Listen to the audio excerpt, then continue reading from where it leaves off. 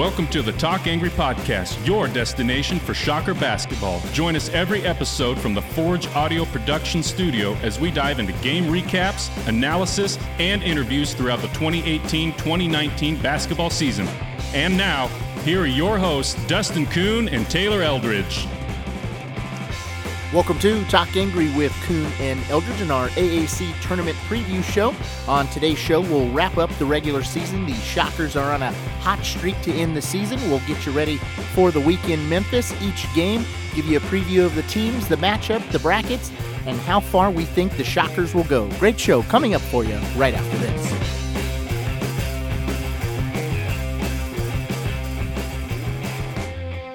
The Talk Angry Podcast is brought to you by Forge Audio Productions. For all your audio and music production needs, Forge Audio is ready to deliver the highest quality production that serves the artist. To receive a free consultation or quote from Brian, visit www.forgeaudioprod.com. That's www.forgeaudioprod.com. Or follow the studio on Facebook or Instagram. And now back to the show.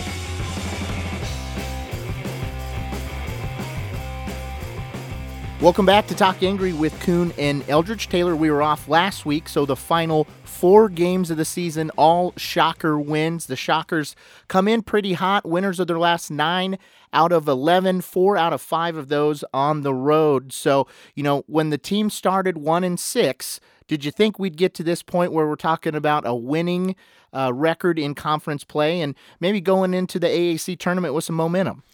Yeah, it's not far from where I thought this team would be. If you guys recall, I said that this team would go 9-9 in the conference. I said if Echenike was healthy, I probably would pick them 10-8. So not that much of a surprise. I kept telling people at the start of the conference play that, this is a lot to do with the schedule. They're playing all the best teams early on.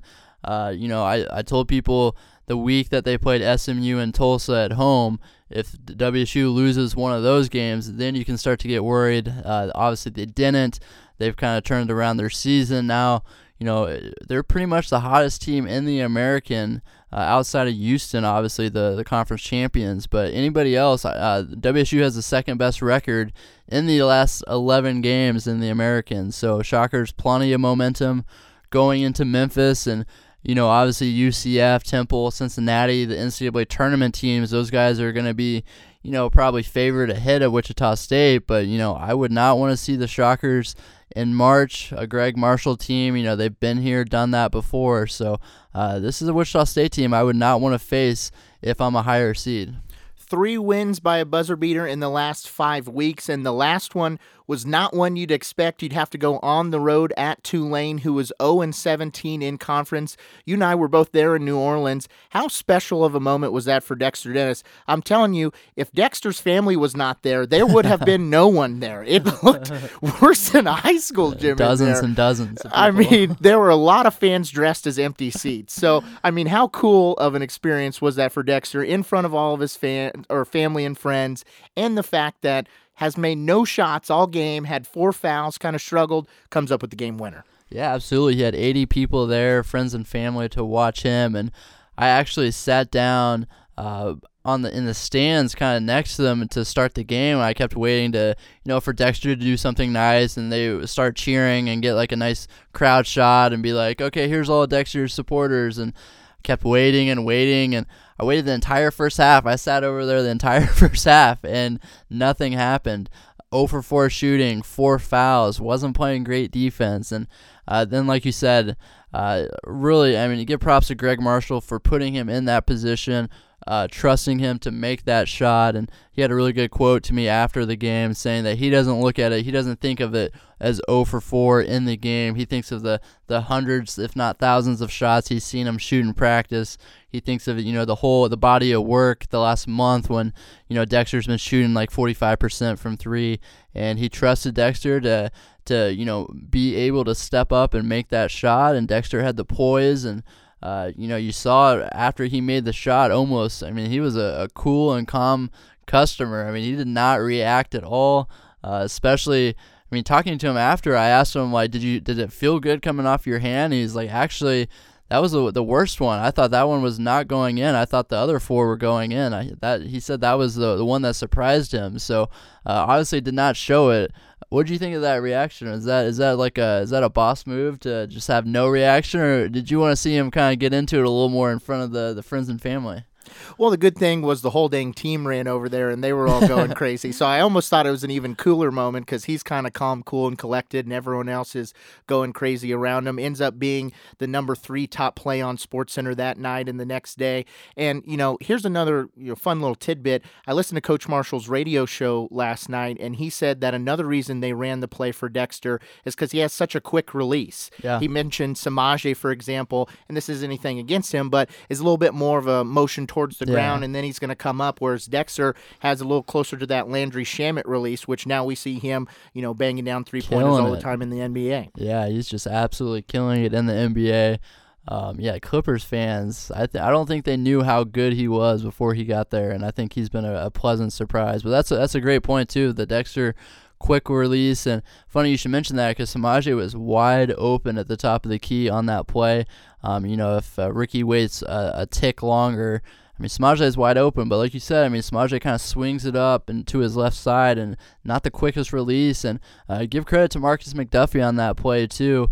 He made a hard cut into the basket and confused Tulane's defense, and that's why they were a step late on the help. And Dexter was able to swing around the 3-point line and get that open shot.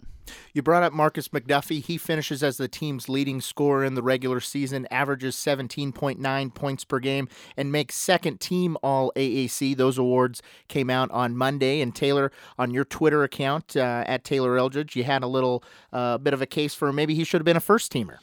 Yeah, I think this is a case where, reasonable minds can disagree. I can see the case for B.J. Taylor. It basically came down to him versus Marcus McDuffie. And, I couldn't believe Shiz Alston wasn't unanimous, but the other 3 guys, Jaron Cumberland, Corey Davis, Jeremiah Martin, those are clearly the 3 best players, and Shiz Alston's the clear 4th.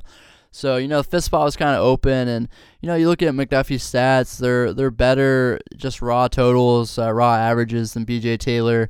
The efficiency kind of favors Taylor. He's a more efficient scorer, but you have to factor in, the team, the workload. Marcus didn't really have a consistent number 2 scorer for much of this season. I know Samaje ended up, the numbers look like he's a number 2, but he's kind of been all over the place. And, Marcus had such a good first, 20 games of the season. He kind of faded down the stretch. Maybe that's fatigue. Maybe that's just the defense is wearing on him. And I think that maybe had something to do with it, where he just didn't play very well, or didn't shoot very well, I should say that, the final second half of the conference schedule. I just did a story today, and I was looking up the shooting numbers during this 11-game stretch when Wichita State's turned its season around. So WSU goes 9-2, but McDuffie's shooting 38%, Samaje shooting 37%. So it just shows you how far along this team has come. If they do that the first 20 games, WSU is just, tanking. They're, maybe 5 wins. Those 2 were just carrying the Shockers early on, and it really shows the progress of these younger players. Jamarius Burton, Dexter Dennis, Jaime Echenique has been very consistent. Asbjorn Mikard, very good. So those 4 guys have kind of really stepped it up. They're carrying a little bit bigger load. WSU's not reliant on the 2 seniors. They don't have to have good games for WSU to win. And that was kind of my biggest takeaway these last 4 games. You look at the 4 games, WSU did not play very well on offense in any of those 4 games, but they still found a way to win. The buzzer beater against UConn, the buzzer beater against Tulane, and then just 2 great defensive efforts against SMU and East Carolina. So, that's the next step for this team, is kind of finding ways to win when you don't play perfect. And I think, it's either win ugly or go home and lose pretty. So I think the Shockers are fine winning ugly, and that's a step in the right direction for this team. 2-part question for you. We're 30 games in here through the regular season. Who, and you can only pick one, do you think is the most improved player over the course of that 30 games? And then as an amendment to that, now through the end of the year, so including the games in Memphis as well as any postseason, which player do you think could even make some continued development? Man, I'm going to go for the season Asbjorn, just because he was, out of the rotation basically, and he has been crucial especially with Udeze's injury. Poor Bear has been so up and down. WSU, Jaime can only play about 20 minutes a game, so WSU was in desperate need of someone to step up and fill in that backup center role, and Asbjorn's really rose to the occasion. And you look at where he came from and where he's at right now, just a lot of improvement, and obviously he's gotten a chance to play, and the scoring has been a pleasant surprise. I thought he was just going to be more of a defender and rebounder. And he's really, impressed me with some of these post moves that he's doing. He has that kind of like that no-look hook shot that he likes, and he's obviously showed a soft touch from out to, about 14 feet. So he's been a pleasant surprise for me. Jamarius Burton's another one that's taken a pretty big leap, and then also Dexter those two would kind of be my two runner-ups. Asbjorn for the whole season. And then in terms of in Memphis, I think Jamarius Burton can take the biggest leap. He's played so well handling the ball. I think in that 11-game stretch, he's averaging 5 assists, less than 1.5 turnovers. So assist-to-turnover rate is excellent. Rebounding the ball well, defending better, just not shooting it well. He's shooting 38%. He's getting a lot of shots blocked at the rim. Love to see that aggressiveness, but just not finishing very well. So I think he can take the biggest leap just because his shooting numbers are so low. I think they're like 38%. So I think if he can get that jump shot going, if he can start finishing better around the rim, and you get the offense to go along with the ball handling and the defense and the rebounding, I think we could see a big leap from him. A lot of folks have talked about how this has been one of the more impressive jobs by Greg Marshall in his years at Wichita State, just given the circumstances. My question for you is, can this season already be considered a success, or do you think anything else needs to happen, whether that be in Memphis or in the postseason, for it to be a success? Before the season, I wrote that article and kind of giving WSU fans an idea of, where to expect this team to finish, and my kind of after studying teams that were in similar conferences with similar losses, I came up with 18. That was the number of wins I had. So, that's what it's looking like right now. If they win, humble brag. Yeah, not to brag a little bit, but this is right where I thought the Shockers would be. So I don't think it's necessarily a success. I think if you look at it from the perspective of this team was 1-6. It's such a young team. Things could have easily just gone off the rails. If they didn't have the right leadership in place, if they didn't have the right coach in place, these young guys could have just, that losing takes a toll, especially when this is your first year. You don't know anything else, and, adversity hits like that. So I think in that regard, Wichita State, this is a success because they've finished the season so strong, and 9 of 11, probably 10 of 12, and you're looking at a nice quarterfinal matchup with Temple, and who knows how that goes. So I don't think the season comes down to whether or not if they beat Temple in the quarters, but I think this has been a nice season, but it's right around where I thought the Shockers would be. I think if they can get in the NIT, that's get maybe 20 wins. That's kind of the marker that I would look for to consider this season a success, if they can get to that 20-win marker. Those are all good thoughts. They were picked to finish 8th in the conference. They end up finishing 6th. And there was an interesting article written by one of the UConn guys a few weeks ago about how, Wichita has 1 year where they back up, but they're so not used to losing. So you talk about losing taking a toll. They got that program right back on track, whereas UConn, I do think they'll get back eventually, but they've seen several years here of struggling and kind of being in the bottom half of the AAC, and it's hard to reverse course after that happens. Yeah, absolutely. And UConn's doing it with, McDonald's All-Americans and 4- and 5-star guys. Altery Gilbert, that guy's a 5-star. Jalen Adams, 5-star McDonald's All-American. Josh Carlton, that guy's a top 100 guy. Terrence Smith, I'm pretty sure he was pretty highly recruited too. So, that kind of puts things in perspective that, a program like UConn with all that storied success and, good coach and Dan Hurley, even them, they're struggling to get this thing back going. You look at the last 3 years for them, 16-17, 14-18, 15-16 now. that's pretty depressing. And to consider this probably the absolute floor for where Wichita State will be, for the considerable future, things are pretty good for the Shockers. The future for Wichita State is bright, and I also think the future of the league is bright. Let's take a quick break. When we come back, we'll break down this week's AAC tournament in Memphis, get you ready for each game, and have predictions on where the Shockers will finish.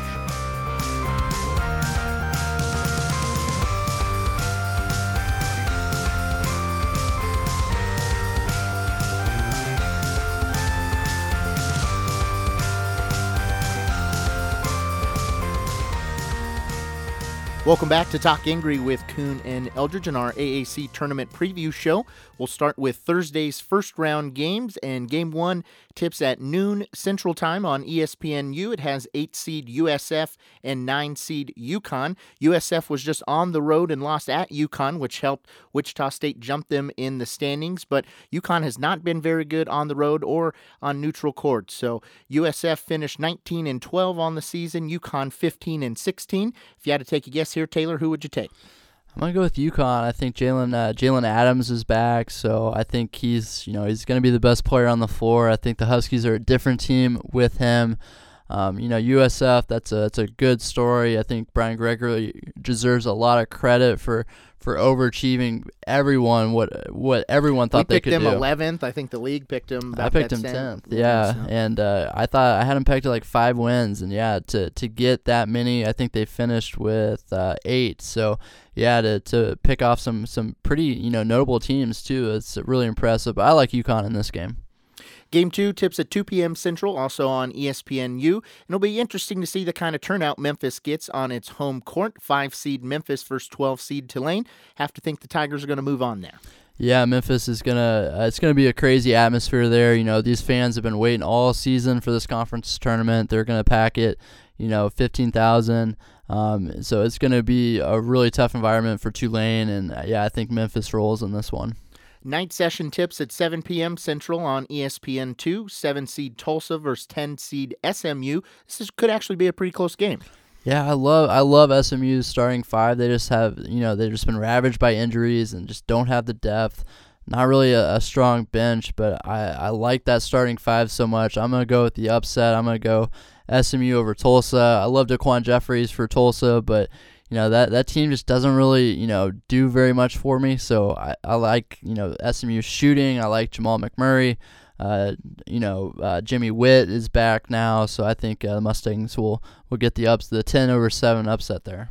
And Shocker fans will have to drink the energy drinks. Their game tips at 9 p.m. Central on Thursday on ESPNU. They'll take on 11-seed ECU, who just played in Wichita there last week. And actually, one of the players for ECU got injured in that game, tore his ACL, and maybe changes the dynamic of this game. Yeah, ECU just doesn't match up very well with Wichita State. They're obviously they've struggled all season regardless of the matchup, but Wichita State is able to, Dexter Dennis has just done a really good job on their best player, Jaden Gardner, and you take him away, and East Carolina is just not, it's just a below average team, and there are things that the Shockers have to do well to win this game, but really, they've just completely shut East Carolina down on defense both times they played them. So they've had pretty average offensive outings both of those games, and they still won by 15. So I think the Shockers, no problem. They should take care of business here. Will be a good game to get used to the floor, get used to the atmosphere, the surroundings. Get the jitters out against a team that they should overmatch, and get some confidence, get some mojo going into tomorrow night or the next night's game against Temple.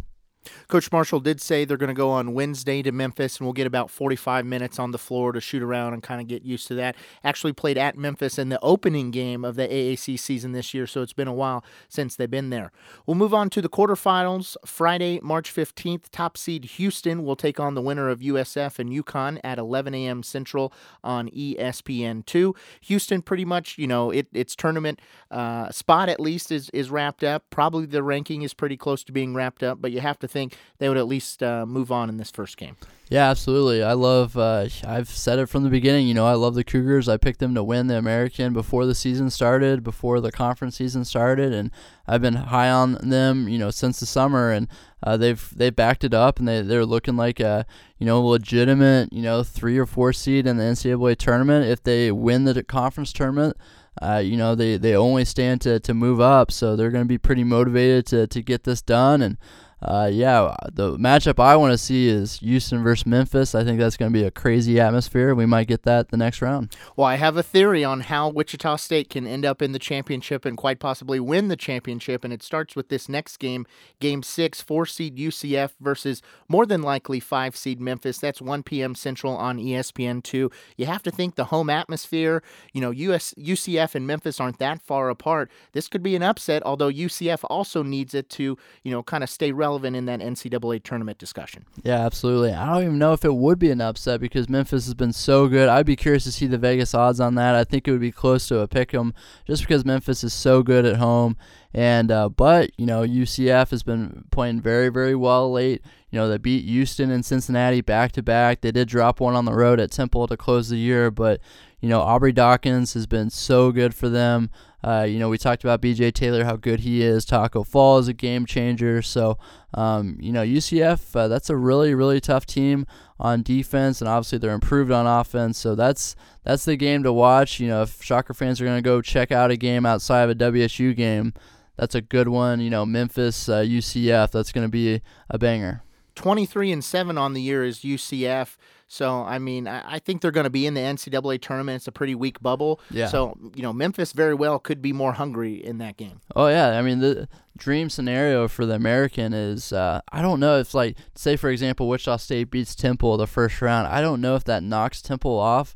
But dream scenario for the American is that, Temple gets in. I think UCF gets in regardless. I think Temple is closer to the edge of the bubble.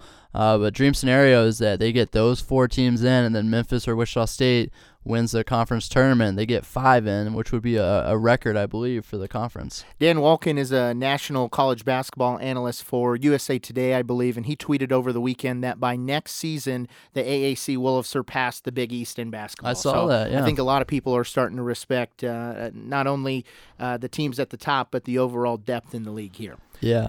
Yeah, Pac-12 is, they're fading hard, and I don't think anyone's arguing that now that the American has surpassed them. And, that would be big if they can move past the Big East, too.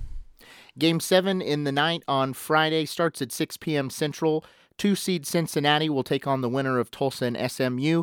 If SMU is able to get past Tulsa like you predict, probably run out of juice against the Bearcats. Well, we'll see who shows up for Cincinnati. I heard Mick Cronin is holding tryouts today, so we'll have to see. Who knows who might show up this week in Memphis for the Bearcats. So I thought that was an interesting motivational tactic. Made after Barstool Sports, by the way. He was having football players try out. Yeah, he literally, he was very adamant that he was serious, that no one's spot is guaranteed. Everyone has to try out again.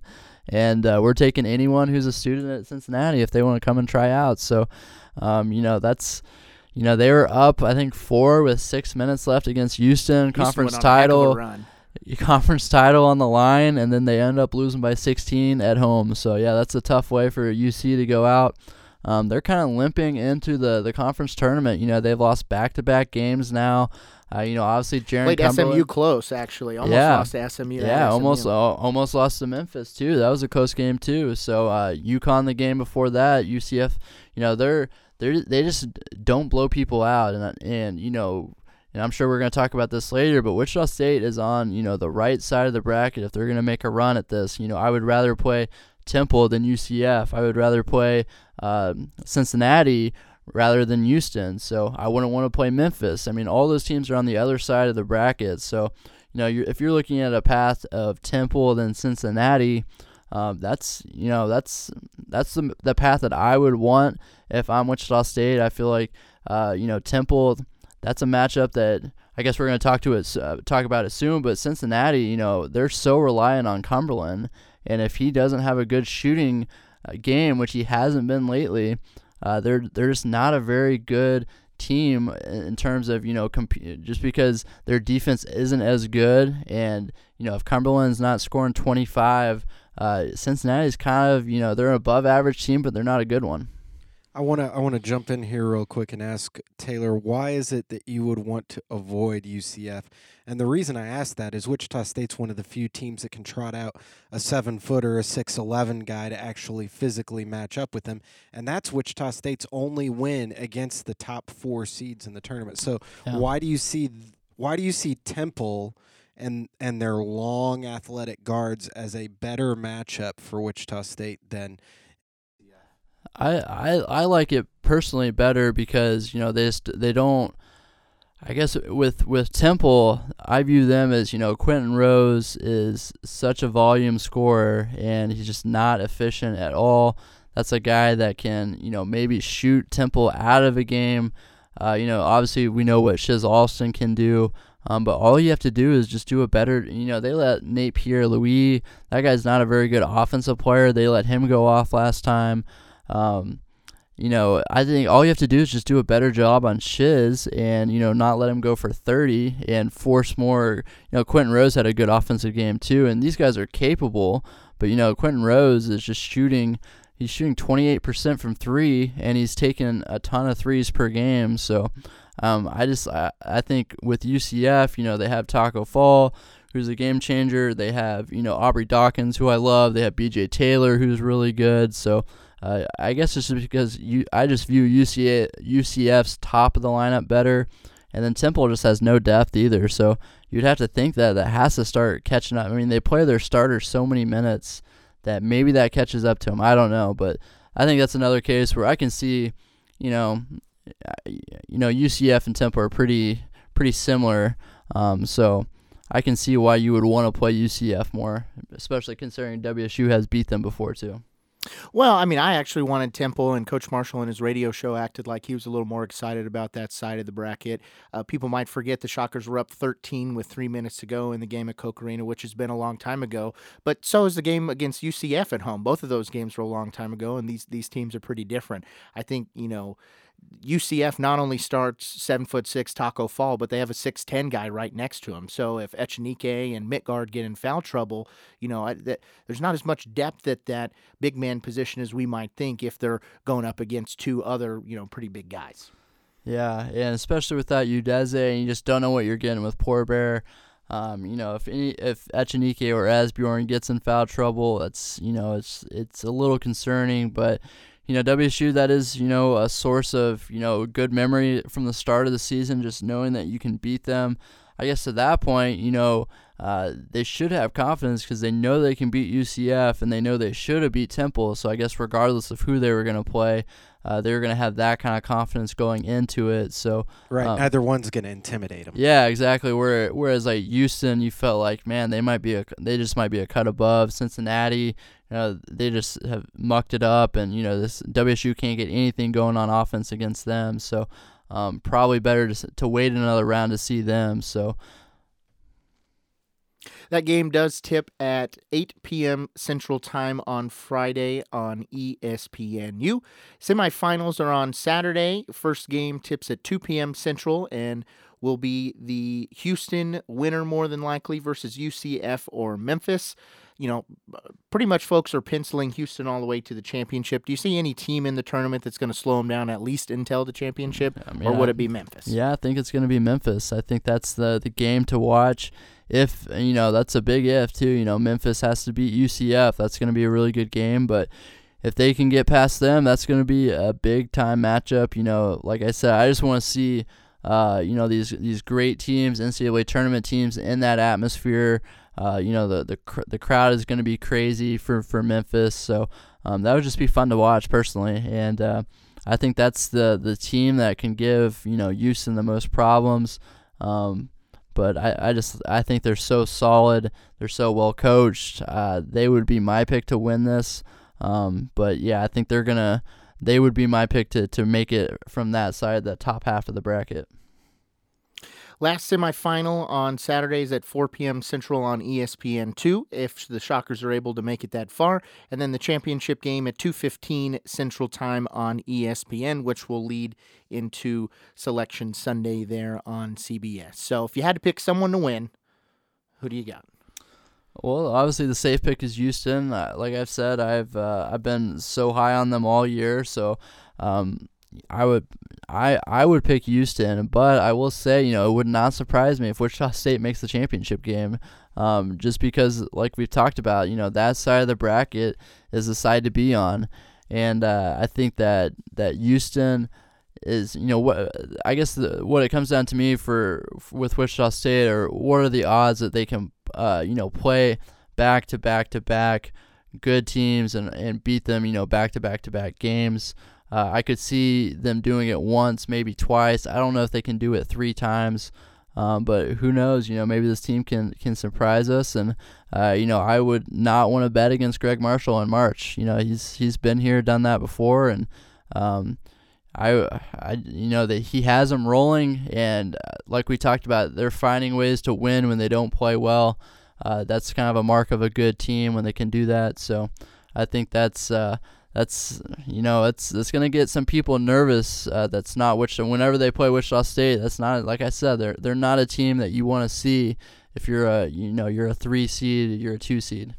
Let me ask you this, as far as Temple goes potentially in their second game, how well does Wichita State need to play against East Carolina to try and maintain some fresh legs going into that second game? Because Temple's going to come in fresh. You brought up that they don't have a lot of depth, but the advantage they have is that's their first game, and they could play those guys 35 to 40 minutes. Yeah, and I don't know if, like, in tournaments like these where it's like a new surrounding, it's a new environment, it's not really a different backdrop, I guess. I mean, it's an NBA arena, so there are some advantages to playing on that floor. Compared to just going in fresh, but I don't know if that's going to have much of a difference. I think that's more of a thing when they play these big arenas with bigger backdrops, and this one's a little bit more normal. So, that's a good point. Wichita State should take care of business against ECU. This is a game where the walk-ons, you're hoping that they finish out this game in the last 3 minutes and save some legs for Temple, because they're gonna. I have a feeling that WSU is going to, bring the pressure. They're going to try to get the ball out of Shiz's hands, and, they love putting that full court pressure, and sometimes it's worked against them here recently, but I think Marshall does like that to change the tempo of the game and kind of wear teams down, especially because WSU has, the depth advantage on a lot of these teams. I'm going to be in Memphis this week. It'll be my 10th consecutive conference tournament with the Shockers, and after 8 years going to St. Louis, I've learned a few things. There are some conspiracy theories when it comes to these conference tournaments, and sometimes, the refs just give these tricky calls to the teams that are right on the bubble, or, somehow a team all of a sudden advances and steals a bid. So I would say look out for Memphis, look out for Wichita State. You could see Temple, get some help to get to the NCAA tournament, but, as Greg Marshall once said, I've seen some strange things here in St. Louis this year. Yeah, we'll see if that happens in Memphis this year. Last year, I can't really remember. That was didn't seem like anything weird happened. That Houston game, Rob Gray assaulted my guy Austin Reeves at the end. Oh man, that was bad. Oh yeah, that is right. Yeah, he just went through him to get the ball. Yeah, off they threw it deep. Yeah, they threw it deep. For the record, that was a very bad decision though to try to do that. But yeah, I do remember that he just went crashing into him, and that was a no call. Yeah, that was a game at Wichita State. Yeah, they should have won that. Very much in. Yeah, they should have won that. Still ended up with an okay seed in the NCAA tournament. Yeah, should have won. Yeah, 4 seed. That's really impressive. That just shows you how good the American was last year too. Was that was a semifinal game? That's those two teams would probably be the two favorites, and if they were playing in this year's American. But you look at the all conference teams that came out. A couple of seniors at the top, but a lot of really good returning talent coming back. And yeah, like we talked about, I think this league is definitely trending in the right direction. A lot of Tulane's got guys going off for 36, so Yeah. everyone's got a guy, at least against Wichita State, everyone that has at seems least to go off. at least one guy. And yeah, I mean, it's a good point. Even an 0-18 team like Tulane, they jack up a ton of threes, so they can make things interesting if they're hitting. And like Caleb Daniels, I mean, that's a dude. So I think Caleb Daniels likes to go right. yeah, maybe. Buy or sell time. Okay, so we're hoping that Wichita State has a good finish to the year, maybe goes on a miraculous run to make the NCAA tournament. But barring that, conventional wisdom would say, hey, Temple's, a really good team. They the odds are going to be in their favor to win that game. So Wichita State drops that game.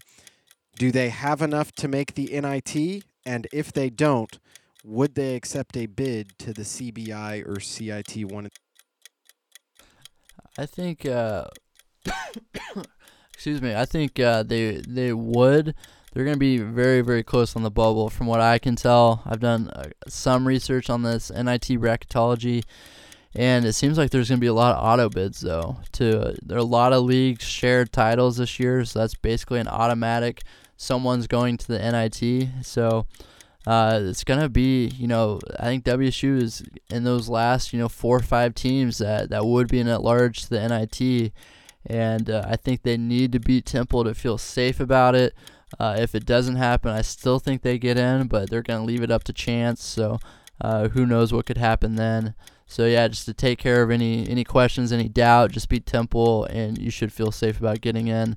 And I honestly don't think they would do CBI or CIT, because I thought they would, and then I looked at the teams that actually play in those tournaments, and those are low major teams, so I don't think a program with, the prestige of Wichita State, I don't think that's a good move for them, even with so many young guys. And I know that sounds good to get them extra practice, extra games, but I just don't think that's the right move for Wichita State to play in a tournament like that. The competition maybe not quite up Yeah, to I mean, par. they're just like, I'm talking like low majors. So, yeah, I didn't even recognize like a mid-major from that field last year. I'm going to buy that they would make the NIT. I also think there's some conspiracy theories with the NIT, and Wichita State would sell tickets in the event that they Get had his a home tinfoil game. hat. But as far as I do think they would accept, I'm going to disagree with Taylor on this. Coach Marshall had did his media call earlier this week, and I believe he referenced, we'll go to Memphis, we'll see what happens, and then we'll play in whatever tournament after that. So not that was an exact answer, but he seems to, be into continued development. You see football teams go play in the Djibouti Bowl just so they can get What an was extra that? month of practice. And The so, Djibouti Bowl. all sorts of things. So I do think they could benefit from a little extra time together. It would be interesting in a situation like that, if it's going to be like a bunch of lower level competition, that they would maybe potentially even just shut Marcus and Samaje down and say, we're going to get you guys ready for pro careers and develop you for that, but for this tournament, we're going to only play the younger guys. And So here are the best teams in the CBI last year. South Dakota. I guarantee you there's a Mo Valley team in there. There is not, actually. South Dakota, Grand Canyon, Utah Valley, Canisius, Jacksonville State, Eastern Washington, Seattle, Colgate, They played Mercer, Jacksonville State this year. San Francisco, Central Arkansas, Campbell. So just teams like that. Wichita State's in a class above. It's not that CBI has turned into not a tournament for mid majors, high majors, teams like that. So I don't think they get in, but who knows? There are benefits to continuing the season, especially with so many young guys. all right, so we've talked some about the efficiency drop-off from Marcus McDuffie over the last several weeks. There's been a few days off. We completed the regular season. Game was on Saturday. First game they're going to play is on Thursday. There's a few more days off. Do we see a rejuvenated Marcus McDuffie? Does he have his legs back just to have a good closing kick here in the conference tournament? I'm going to sell we see a rejuvenated McDuffie, but I do think he's learned that, even if his shot's not going off, he can go for 15 just about every night. And they've talked a lot about Taylor mentioned even that both Marcus and Samaje, their production has fallen off maybe over some of these last few games of the season, but the team has learned to win ugly. So I think, he'll still be helping more from a leadership standpoint, even if the shots aren't going in the basket. And I want to buy that just because some of these shots that he's missing, I mean, they look good. They're right on target. They're just rimming in and out, just doing crazy stuff at the rim. I think he does go off at least once in Memphis. I think we see a 25, 30-point game from him, hopefully for WSU's sake. Against Temple, yeah. So, they're going to need a lot of firepower to win that game. That's a game I think is, maybe first to 80. Maybe that's what it takes to win it. But yeah, I think he has one more good game left in him, and it's been 5 weeks now, I think, since he had one good game at the very start of the streak, and then basically the 10 of the other 11 games he just hasn't been shooting it very well. So I think he's got one more left in him. I think he goes for 25 or above in Memphis at least once. Is that a Taylor Eldridge promise? That's a Taylor Eldridge guarantee. All right, so, we talked about in this winning streak, Wichita State is finding ways to win ugly. They're playing better defense, with the exception probably being the Tulane game, but significant improvement in the defensive area. But to win in the conference tournament, does Wichita State need to get on fire offensively, or can they drag the other teams down to play their style of basketball? I think they don't necessarily have to get on fire, but they definitely have to be better on offense. I think they have to get just a tick better. Right now they're operating, I think 1.05 points per possession on offense. If they can get that above 1.1, then you're in business, because I think WSU, their defense can, hold these good teams to right around 1 point per possession. And if you do that, you're gonna be in a lot of ball games. And the Cincinnati matchup, that's the one that would concern me if I'm WSU, just because they just have no. You watch all that film. You have 80 minutes of just not much success on offense. How do we get our offense going against these guys? Last time they played him at Koch Arena, Cincinnati was doing a crazy 3-man switch on McDuffie. They really took away what WSU wanted to do on the pick and pop game, and so that's the matchup that concerns me. But with Temple, like Dustin said, that was back and forth. That was a really well played game. They just couldn't finish down the stretch. But like he said, that's a double-digit lead with 3 minutes left. So it's not like WSU can't get up on a team like that. So I think they don't have to go on fire, but they have to get a little more oomph on offense. I think Wichita State tends to play to its competition a lot, so I think ECU and Temple could both be higher scoring games. You see a game like Cincinnati, and that kind of grinds to a halt. Although I do think that they weren't, overmatched by playing Cincinnati. As Taylor mentioned, Cincinnati isn't playing great coming into the tournament. So, I think if they make even, 5% more of their field goals against Cincinnati, both of those games look a whole lot different. All right, so we talked some about the conspiracy theories and what it would take to get extra bids into the NCAA tournament. So this is your chance to put on the tinfoil hat. Is the AAC a bid stealer this year, with somebody who would not get an at-large wins the conference tournament? I'm going to buy that. I think Memphis has got a really good shot. I don't think Wichita State is going to win the championship. I'll say that. Although if you squint, you can see a way that it could happen. But I think just too much for a team for 4 games over 4 days. But Memphis, that atmosphere, and maybe we're overselling the Memphis fans, because at least to the first game for Wichita State, you can pick up general admission tickets for $6. So who knows how full this will be, but they do seem to really like Penny Hardaway. I think, with Jeremiah Martin and the rest of the Memphis Tigers, they certainly have enough talent to do it, and why not in their own backyard? So I could see that happening, and then definitely the Shockers make the NIT at that point. Yeah, I think, I don't know how many Memphis fans are just going to show up to the non-Memphis games, so it might be pretty sparse in the other games. But yeah, for the Tigers, that crowd is going to be crazy. I still, like I said, I think Houston's going to win it, so I'm going to say no, but I do think I do think Memphis has a legitimate shot, and then just because of the way Jeremiah Martin is playing, he's averaged 29 in the last, I think, 10 or 11 games. And then Wichita State, maybe not a legitimate chance, but they are like a dark horse. I would say that, if you're looking to bet, they would have pretty good odds, or like the good underdog pick to take in this tournament. Now, in looking at the NCAA tournament bubble, there's a lot of talk about some crazy teams making it, like NC State and Clemson and TCU. Texas. And Texas, teams that are just absolutely struggling down the stretch. And Ohio State. So, buy or sell, is the AAC a 4-bid league this year? I'm going to buy it. I think all 4 of those teams that we talked about get in. I think UCF's in pretty comfortably. I don't think they have to win in Memphis. I don't think if they lose to Memphis, I don't think that affects it. I still think they get in. Temple, that one has me a little questioning if Wichita State does beat them. Do they still get in? I don't know. But I just have a feeling that, Fran Dunphy, this is his last year. Everybody loves that guy. So got to win over Houston and over UCF. Yeah, I think that was enough to get the job done. So I think they get in. Last 4 teams in. But yeah, I think it would be exciting if WSU and Memphis could wreck the party and move that up to 5.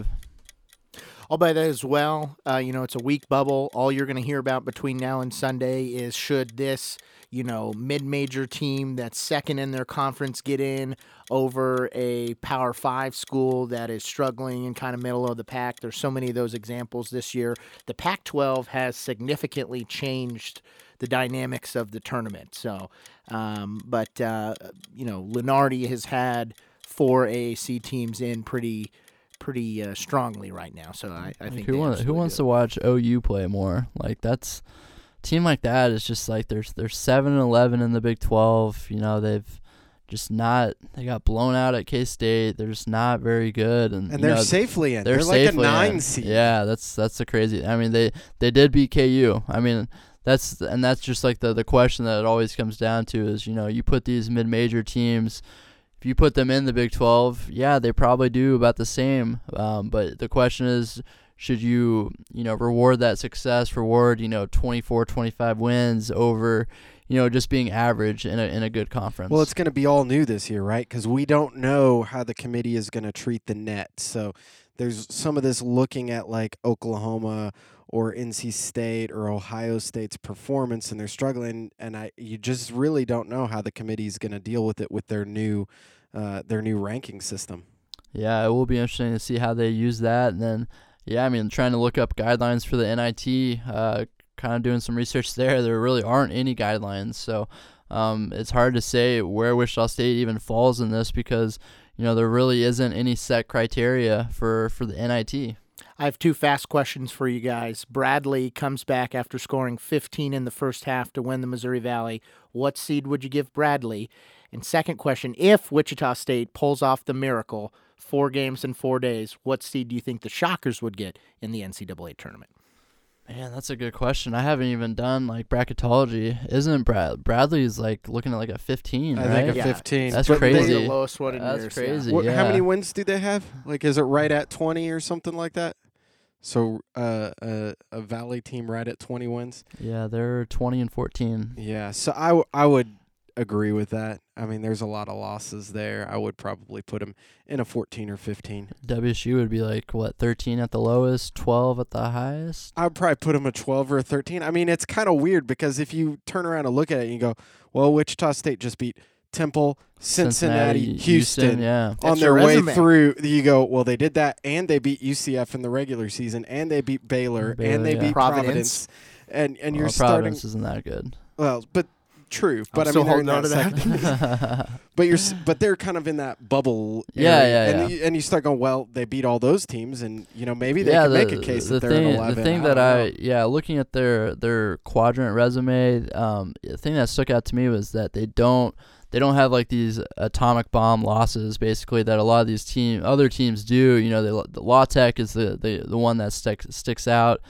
That was the one Q3 loss. But yeah, they've taken care of business, in the Q3, Q4. They don't have another bad loss. So that part is good. They have 4 Quadrant 2 wins, 1 Quadrant 1. Obviously, if they get those 3 that we just talked about, that's 3 more Quadrant 1s right there. So, you would be going into it with 8 combined in the top 2 with only 1 bad loss. Maybe they move up to 11. Who knows? We'd have to look at it a little bit closer, but it'd be fun to look at. Yeah. I mean, it's crazy. It'll be one hell of a podcast next week. Yeah, I mean, you think about like if bring in the beer, how close they really were from being on that bubble. If they just don't, Temple, you finish the deal with Temple. Memphis at home. Don't, I don't know if you can say just with the La Tech loss, if they just bring any kind of energy that night, just don't drop that one. Davidson. Yeah, Davidson. Then you probably lose in the semis though, but you probably get a better game in the 3rd place game. So beat Alabama. Yeah, a lot of games where you look back and say like, man, coulda, woulda, shoulda. But you could do that with Teddy Allen. Yeah, coulda, woulda, shoulda. Like, what if this Landry team had Teddy Allen?